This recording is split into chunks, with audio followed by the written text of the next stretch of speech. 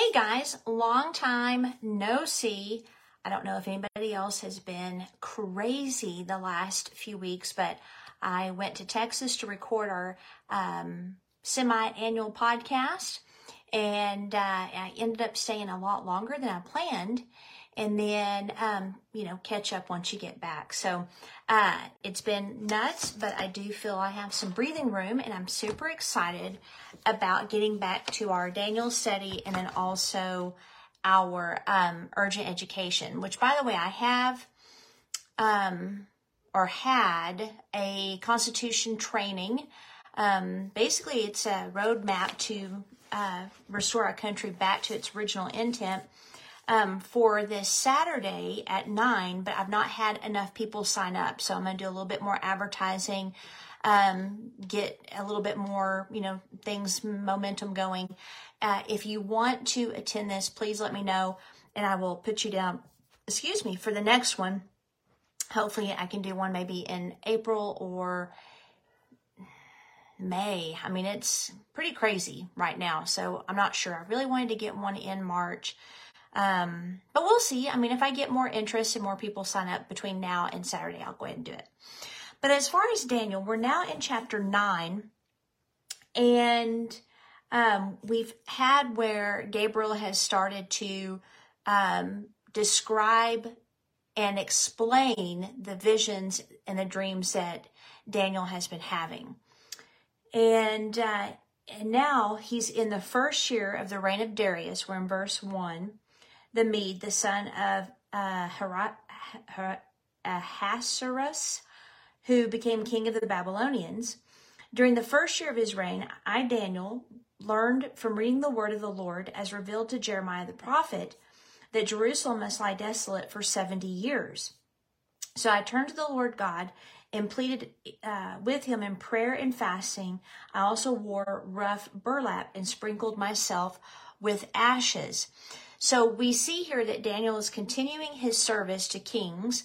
Now he's serving the Medo-Persian king, and he's in the word, and he finds out, wait a minute, we're only supposed to be in captivity for 70 years. Now, it appears that at that time the 70 years wasn't up, or things would have already been moving toward their release.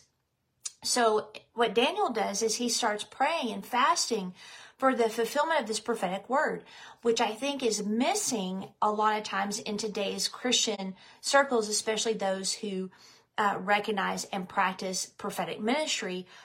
It's like you get a word from the Lord or a scripture stands out to you, and then we sit back and wait for God to fulfill it. But you do not see that practice in the Old Testament. Once they discerned that it was time for a word to come to pass, they immediately began praying. They immediately began fasting for that word. So they understood that some prophecy is conditional. It requires the cooperation of the people of God. And some prophecy is going to happen no matter what anybody does. And I would say the end of the age, the coming of Jesus, those things, the resurrection, those are unconditional prophecies. Nothing will stop those. So I love it. He discerns, he picks up, hey, we're going to be restored back to Israel in 70 years. And I'm sure he was counting the years too to see where they were at in the timeline. But I like the word learned, that he learned about the 70 years. This word means to discern, to perceive, to observe, to pay attention to be intelligent, to understand, to consider diligently. The idea is that you're hearing with understanding. And, I would call this active listening. A lot of people hear, but they don't listen. They're not getting what others are saying because they're getting either their response ready or they may have preconceived ideas, etc. And so they're not actually listening, although they may be hearing the words. So it's the same thing here, that when he read that, he was like, wait a minute. We've been here this long. We're only supposed to be here 70 years. And you know what was interesting? Back in the day where Jeremiah was prophesying to the Israelites, there were other prophets that were going around telling them that they were going to be immediately restored back to Israel when they were taken to Babylon. And that was not true. The only one that was getting it correct was Jeremiah, maybe some of the minor prophets, I don't know. But the major prophet was Jeremiah, and he's like, no. And that's where Jeremiah 29 comes down, where he's like, guys, God has good plans in store for you, but we are not going back home anytime soon. Therefore, you need to settle in the cities. You need to marry and give your children in marriage. You need to establish businesses. You need to seek the peace of that city, and you need to pray for that city. I feel we're in a similar place where we're so itching to hear encouraging words that we're not hearing the warnings of the Lord. So it was in that context of them wanting to go back to Israel immediately and prophets saying they were going to, that Jeremiah was one of the lone voices saying, no, you will be there for 70 years. So then fast forward, Daniel reads that prophecy. He begins his calculations of where they're at in the timeline, and then he begins to pray. The word lie desolate means that Jerusalem had to complete a cycle of being in ruins. One of the reasons, other than idolatry, that Judah was taken into captivity was because they were also not observing the land Sabbaths. They weren't letting the land rest from crops because they didn't trust God to provide for them during that year that they were supposed to do that. So it was a lack of trust. It could possibly be some greed. And so for 490 years, there was not any rest. Therefore, that equaled 70. So the thing is, you can never escape the principles of God. You can never escape the kingdom laws. They're laws for a reason. And once we just humble ourselves and execute those laws, life is so much better. Life is so amazing. I don't know why we're so stubborn, quite frankly. And when I think back to the days where, I did some things that were just silly as a Christian, I'm like, why did I do that? And obviously maturity plays a role. But once you know the truth and you don't do it, now it's no longer immaturity. Now it's possibly rebellion. And people say, well, I want to do this. Well, if you want to do something, you actually do it. That's a law as well. And so, here they are. They're thinking that they're going to be able to not let the land rest for 490 years. God did not forget that that was his law. Therefore, it rested for 70. So, do it under pleasant circumstances or do it under not so pleasant circumstances. And by the way, most of the judgment we think that we're coming under is actually just poor decisions. It has nothing to do with God. Same thing here. They chose idolatry. They chose to not let the land rest. That was them. That was not God. And then the specific time period, again, was the 70 years. And when it says that he prayed or pleaded, it means that he sought, he required, he tried to obtain a means of seeking the Lord's will. Now, there's another word for pleaded, which is supplication. And this word refers to asking for favor, and it's used in comparison of like a rich man and a poor man, where the rich man might plead for mercy with a harsh rich man. But here, and really God is just waiting to pour out his extravagance on us. So, but he is uncompromising. And for us, that can maybe seem harsh. But he's not harsh at all. However, if you're one of his enemies and you refuse to repent, you'll see his wrath eventually. Now we're going to read his prayer. He says, "O Lord, you are a great and awesome God. You always fulfill your covenant and keep your promises of unfailing love to those who love you and obey your commands. But we have sinned and done wrong. We have rebelled against you and scorned your commands and regulations. We have refused to listen to your servants, the prophets, who spoke on your authority, to our kings and princes and ancestors, and to all the people of the land. Lord, you are in the right. But as you see, our faces are covered with shame. This is true of all of us, including the people of Judah and Jerusalem and all Israel, scattered near and far, wherever you have driven us because of our disloyalty to you. O Lord, we and our kings, princes, and ancestors are covered with shame because we have sinned against you. But the Lord your God, our God, is merciful and forgiving, even though we have rebelled against him. We have not obeyed the Lord our God, for we have not followed the instructions he gave us through his servants, the prophets. All Israel has disobeyed your instruction and turned away, refusing to listen to your voice. Do you see what he's doing? He is taking the blame completely upon himself, but also the people of Israel, not any on God. And he's letting God know, I recognize we were in the wrong. You were not in the wrong. You are faithful. You are merciful. You did what you said you would have to do. And so I love this because too many people blame God for the messes they're in when he had nothing to do with them. So now the solemn curses and judgments written in the law of Moses, the servant of God, have been poured down on us because of our sin. You have kept your word and done to us and our rulers exactly as you warned. Never has there been such a disaster as happened in Jerusalem. Every curse written against us in the law of Moses has come true. Yet we have refused to seek mercy from the Lord our God by turning from our sins and recognizing his truth. Therefore, the Lord has brought upon us the disaster he prepared. The Lord our God was right to do all of these things, for we did not obey him. O Lord our God, you brought lasting honor to your name by rescuing your people from Egypt in a great display of power. But we have sinned and are full of wickedness. In view of all your faithful mercies, Lord, please turn your furious anger away from your city, Jerusalem, your holy mountain. All the neighboring nations mock Jerusalem and your people because of our sins and the sins of our ancestors. O Lord our God, hear your servant's prayer. Listen as I plead. For your own sake, Lord, smile again on your desolate sanctuary. O my God, lean down and listen to me. Open your eyes and see our despair. See how your city, the city that bears your name, lies in ruins. We make this plea not because we deserve help, but because of your mercy.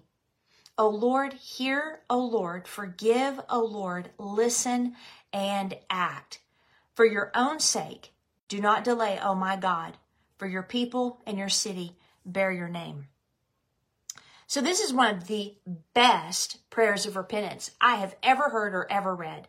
So let's look at a few things on Daniel's view of God. One, he is great and awesome. He always fulfills his covenant, always keeps his promises of unfailing love. He is in the right. He's merciful and forgiving. He kept his word and did exactly what he warned. He has faithful mercies. And then he admitted the sins of the Israelites: rebellion, disobedience, scorn, refusal to listen, refusal to seek mercy by turning from sin and recognizing truth, and being full of wickedness. So again, I love how Daniel prays over the prophetic word, just like Elijah did. When Elijah, he delivered the prophetic word that there was going to be a drought for 3.5 years, which, by the way, that whole thing is very prophetic of the end of the age. And then the Lord told him it's time for the drought to end. So it's like, all right. And he instantly assumes the birthing position, the prayer position to pray rain in. It didn't happen just automatic. He didn't get back in the recliner and watch Netflix. He immediately got on his face, well, actually in a squatting position, and began to pray. Then he prayed 7 times until a servant saw a cloud the size of a man's hand, so obviously it'd be bigger than mine. Once he saw that cloud, he took off running to warn the king that rain was coming and he better get back to his palace. So this is really important to understand that we must cooperate with prophetic words as much as we cooperate with the written word. And then ask him, what is the action you want? Obviously, prayer is important. He may have you take specific practical action or exercise wisdom in specific areas, or he may have you tell others what you see and create coalitions of people to bring the word to pass. I mean, there's just so many things that he can do, but know that the process of the prophetic word coming to pass is part of our journey, and it's part of what makes us better individuals, better business people, better professionals, and loved ones to our family and friends. All right, so let's finish this up in verse 20. I went on praying and confessing my sin and the sin of my people, pleading with the Lord my God for Jerusalem, his holy mountain. Now, real quick, Daniel didn't cause this. Daniel did not sin. He's not the one that did this. But notice that he identified with his people's sin because he was one standing in the gap. I'm sure he had some sin that he had committed, but when it comes to the idolatry and what led to Israel's fall, that had nothing to do with him. But I like that he identifies with that. As I was praying, Gabriel, whom I had seen in the earlier vision, came swiftly to me at the time of the evening sacrifice. He explained to me, Daniel, I have come here to give you insight and understanding. The moment you began praying, a command was given, and now I am here to tell you what it was, for you are very precious to God. Listen carefully so you can understand the meaning of your vision. Now the word, and I believe the reason that Gabriel told Daniel he was very precious to God, is because he didn't distance himself from the sins of his nation. And the phrase means to take pleasure in, to desire, to covet, to be desirable, to desire intensely and passionate. And it also means to lust. But obviously in this sense, God is not sexually lusting after Daniel, but it is the intense desire and pleasure he takes in the relationship that he has with Daniel. You know, I think one thing that would help us as believers to understand is God wants to spend time with us. I don't remember what scripture it is, but there is a word to describe the intensity of his desire to be with us. I think it's the word jealous in, might have been James, that he is jealous or a jealous God. I believe it's there. And that word jealous means he pines for us. And when you look at the word pining, it's like a wasting away that occurs from longing for your loved one. And obviously God's not wasting away. He's God. But that shows the intensity of his desire because he really, really, really likes you. And he really likes us. And I think if more of us understood that, maybe we wouldn't be so hard on ourselves, and maybe we wouldn't find ourselves in some of the situations we find ourselves in. So, in verse 24, now, he's praying for the restoration of Jerusalem for the 70-year deal, but his prayer opened him up to more revelation. It says a period of 70 sets of 7 has been decreed for your people and your holy city to finish their rebellion, to put an end to their sin, to atone for their guilt, to bring in everlasting righteousness, to confirm the prophetic vision, and to anoint the most holy place. Now listen and understand. 7 sets of 7 plus 62 sets of 7 will pass from the time of the command that is given to rebuild Jerusalem until a ruler, the anointed one, or Messiah, comes. Jerusalem will be rebuilt with streets and strong defenses despite the perilous times. After this period of 62 sets of 7, the anointed one will be killed, appeared to having accomplished nothing, and a ruler will arise whose armies will destroy the city and the temple. Now that's Rome, that's Titus, and that's going to be very important to understand as we continue our study of Daniel, and then we get into Revelation, which, by the way, I'm almost done studying. It says, then the end will come with a flood and war, and its miseries are deemed from that time to the very end.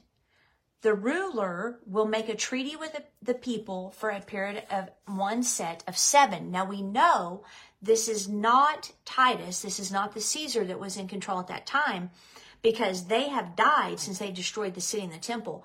We're now into the very end, because he says that miseries are decreed from that time to the very end. And if you look at the history of Israel, it's been a lot of misery. The Holocaust, wars, rumors of wars, persecution in all nations.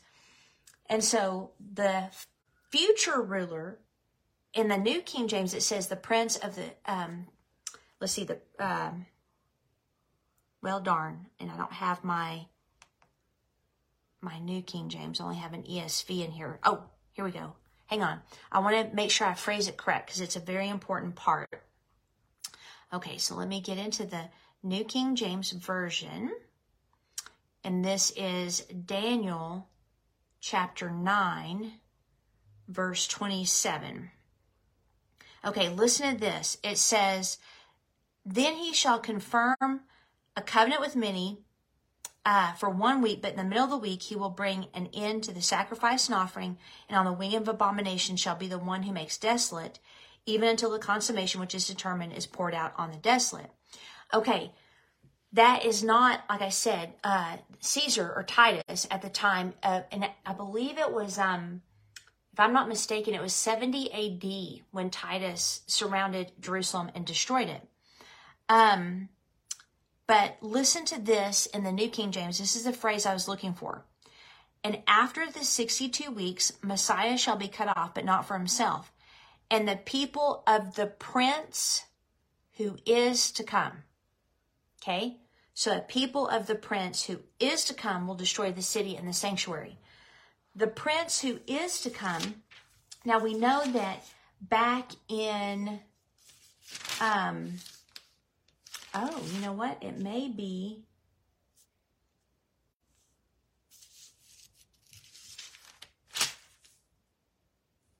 let's see here. I think at some point, Gabriel was telling him that he had to fight, the Prince of Persia and the Prince of Greece, which was manifesting, that supernatural being was manifesting its will and power through the human rulers. When we look at this phrase, the prince, the people of the prince who is to come, we know it's referring to a people group, not a supernatural prince, because the people who are to come. So that was the Romans. The Romans are the ones that destroyed the city. The Romans are the ones that destroyed the temple. So the prince who is to come is referred to in verse 27 as the one that will make the treaty with Israel at the end of the 7 years of this age. And in the middle of the 7 years, he will break that treaty. And it says, the ruler will make a treaty with the people for a period of 1 set of 7 or 7 years. But after this time, after half this time, so it's about 3.5 years in, he will put an end to the sacrifices and offerings. And as a climax to all his terrible deeds, he will set up a sacrilegious object that causes destruction until the fate decreed for the defiler is finally poured out on him. Now, we cannot say that this is Antiochus Epiphanes. You know, I've talked about him. He's the one that did the abomination of desolation and jump-started the Maccabean War. But Jesus tells us when you see the abomination of desolation, so he's letting us know it's going to happen again. Okay? So, and we know it'll be someone of Roman descent. I mean, it's pretty, the only thing I can think of where this person would not be of Roman descent, or Italian, I guess you would say, is maybe there would be a type of nation very similar to the Roman Empire, ancient empire. I don't know. It just seems very plain to me that, and if you look at the Roman Empire that was going to come and the beast that Daniel saw and then the end of the age, they're very similar. So I do feel that, looking over in that part of the country for developments is probably going to be key. All right. Okay. So now we're getting to some serious sevens and numbers. And so the 70 sets of sevens are for the refining of the people of Israel, the Messiah, etc., etc. I like to use the word sets versus weeks because it can get a little bit confusing.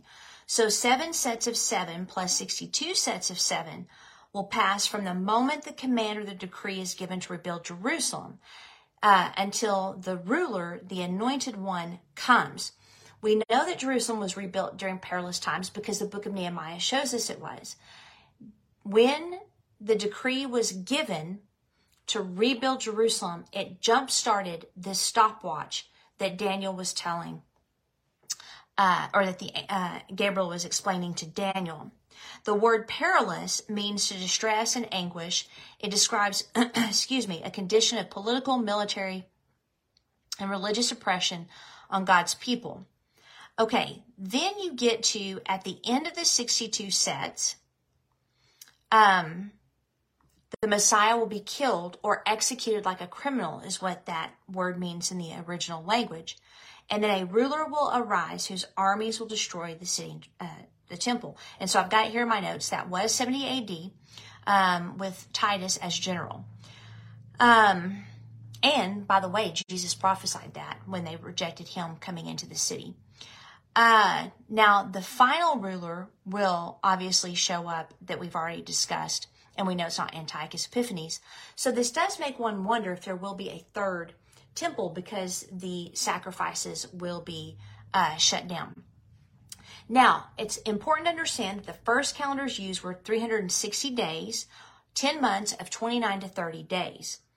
Later, 2 months were added, but it still made 11 days out of step with the Earth's orbit. In 46 BC, Julius Caesar ordered the calendar to be 365 days of the year, which is interesting because the Antichrist will seek to change laws and times. So I thought that was interesting that he changed time. But it still kept us short, so that's why we have the leap year, okay? The Gregorian calendar seems to fix all the discrepancies that were happening. So 7 sets of 7 is 49 years. Scholars believe this was from 445 to 396 BC when the decree was made to rebuild Jerusalem, and then Nehemiah showed up to do that. The 62 sets of 7 is 434 years, and this was from 396 BC to 32 AD, which was the dedication of the Second Temple to the Lord's crucifixion. Okay, so and being cut off or killed, being an execution, that's exactly what happened to the Lord, and the religious leaders would have known that. The Hebrew word here is karat, and it means to cut off, to cut down, or to make a covenant. So the Lord made a covenant by being executed as a criminal. The one set of 7 is 7 years. The final set of the 7 years is at the end of the age. What the Jews did not foresee or know was the church age.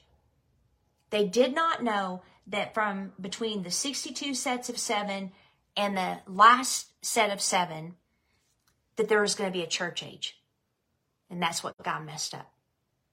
And so we have to understand the church age is crucial because we're supposed to be getting people born again and expanding the kingdom and consuming all other kingdoms for the Lord. So at that 7 year, the last set of 7s, we'll have in the middle of the 7 years, the Great Tribulation starts. Thank goodness it's only going to be 3.5 years. In 2 Thessalonians 2:3-4, it says, "Don't be fooled by what they say, for that day will not come unless there's a great rebellion against God, and the man of lawlessness is revealed, the one who brings destruction." Now, what Paul's referring to is a lot of people were trying to tell the early church that Jesus has already come back. And Paul's saying that day isn't going to happen until 2 things happen first. The great falling away or rebellion against God, and the son of perdition or the man of lawlessness, which is the ruler that Daniel is referring to for this final set of 7s. He says he will exalt himself and defy everything that people call God and every object of worship. He will even sit in the temple of God claiming that he himself is God. Now, I don't want to freak you out, but if we read this straightforward, his second return, which by the way is when he catches us up, is not going to happen until the Antichrist is already doing his work. So the pre-trib rapture thing, you need to study it some more. And it's actually a fairly new doctrine compared to the beliefs of the early church.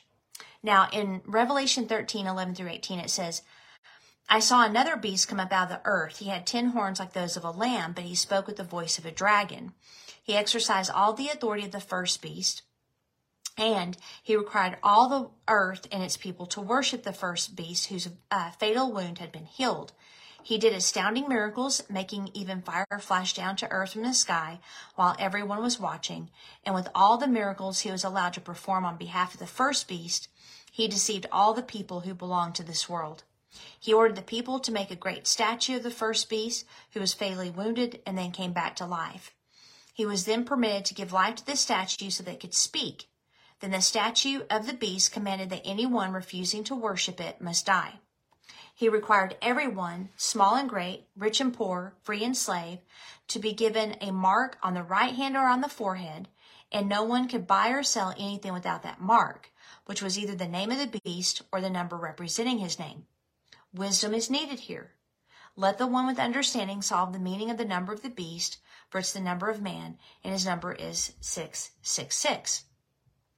Okay, so where it says that desolations are decreed, it means that from the point of the Messiah being cut off until the very end, like I stated, Israel is going to have a lot of stuff happen to them. Like I said, the Holocaust was one, persecution has been another, wars in their land, terrorist attacks. That little bit of land, for some reason, is the enemy's target. But what I love about this story is that Daniel, by his professionalism, his excellence, his genuine love for the rulers that he served, he didn't become condescending or arrogant in dealing with them. He had a genuine love for them and wanted them to succeed. Through all of those things and him revealing their dreams, he was then able to step into his own role of receiving dreams and seeing the end of the age, guys. He saw stuff that he wasn't even allowed to permit or to speak about. And so he's praying for his people to be restored because the 20 or the 70 years are getting close. And not only does he get to see and have that prayer answered, he didn't get to see it, but not only is that prayer answered, but the angel also opens up the very end of the age to him. So as you serve others with excellence and humility and love, the very place that you serve them, you'll actually have opened up to you in your own spiritual life. Isn't that neat? And as you maintain your standard of integrity and you refuse to bow to the demands of the Babylonian system, although we have to be in it, we don't have to bow to the demands of wickedness. We don't have to compromise. As we maintain those core values, then we're able to serve everybody better, and we get to see in the Word things that maybe others don't because they're not looking, because they don't have ears to hear and eyes to see. And so don't discount your role or your importance in the Lord's story just because your dominant ministry is in the marketplace. Like I've said, 95% is in the marketplace. Marketplace is just as legitimate a ministry as the pulpit. They're just in two different locations. And quite frankly, I think one is more effective than the other. Daniel wasn't a priest. He didn't have any access to those duties, obviously being in Babylon. But he was an influencer to influencers. And from that position on earth, God unveiled what would happen to his city and the temple, the Lord coming the final week, etc. In Colossians 1:24-27, it says, "Now I rejoice in my sufferings for your sake, and in my flesh I am filling up what is lacking in Christ's affections for the sake of his body, that is the church," or ecclesia, actually in the Greek, "of which I became a minister according to the stewardship from God that was given to me for you. I make the word of God fully known, the mystery hidden for ages and generations, but now revealed to his saints. To them God chose to make known how great among the Gentiles are the riches of the glory of this ministry, which is Christ in you, the expectation of glory." So the church age was a mystery. The mystery was God would live in us. And the Israelites didn't see that coming. And so anyway, we are definitely lucky to be alive at these times. We get to partake in being born again, spirit-filled believers. We get to be part of the first resurrection. And if a little bit of tribulation stands between us and that, so be it. Who cares? It's going to be worth it. All right, guys, I'm hoping to do urgent education tomorrow. I've got some really good stuff on some truth behind slavery and also some hidden agenda with the education system. So I think I'm going to hit that one first. And then next week, probably do the slavery thing. I found out some things that are very shocking and surprising. I had no idea. So have a good evening and afternoon, and I will hopefully see you tomorrow.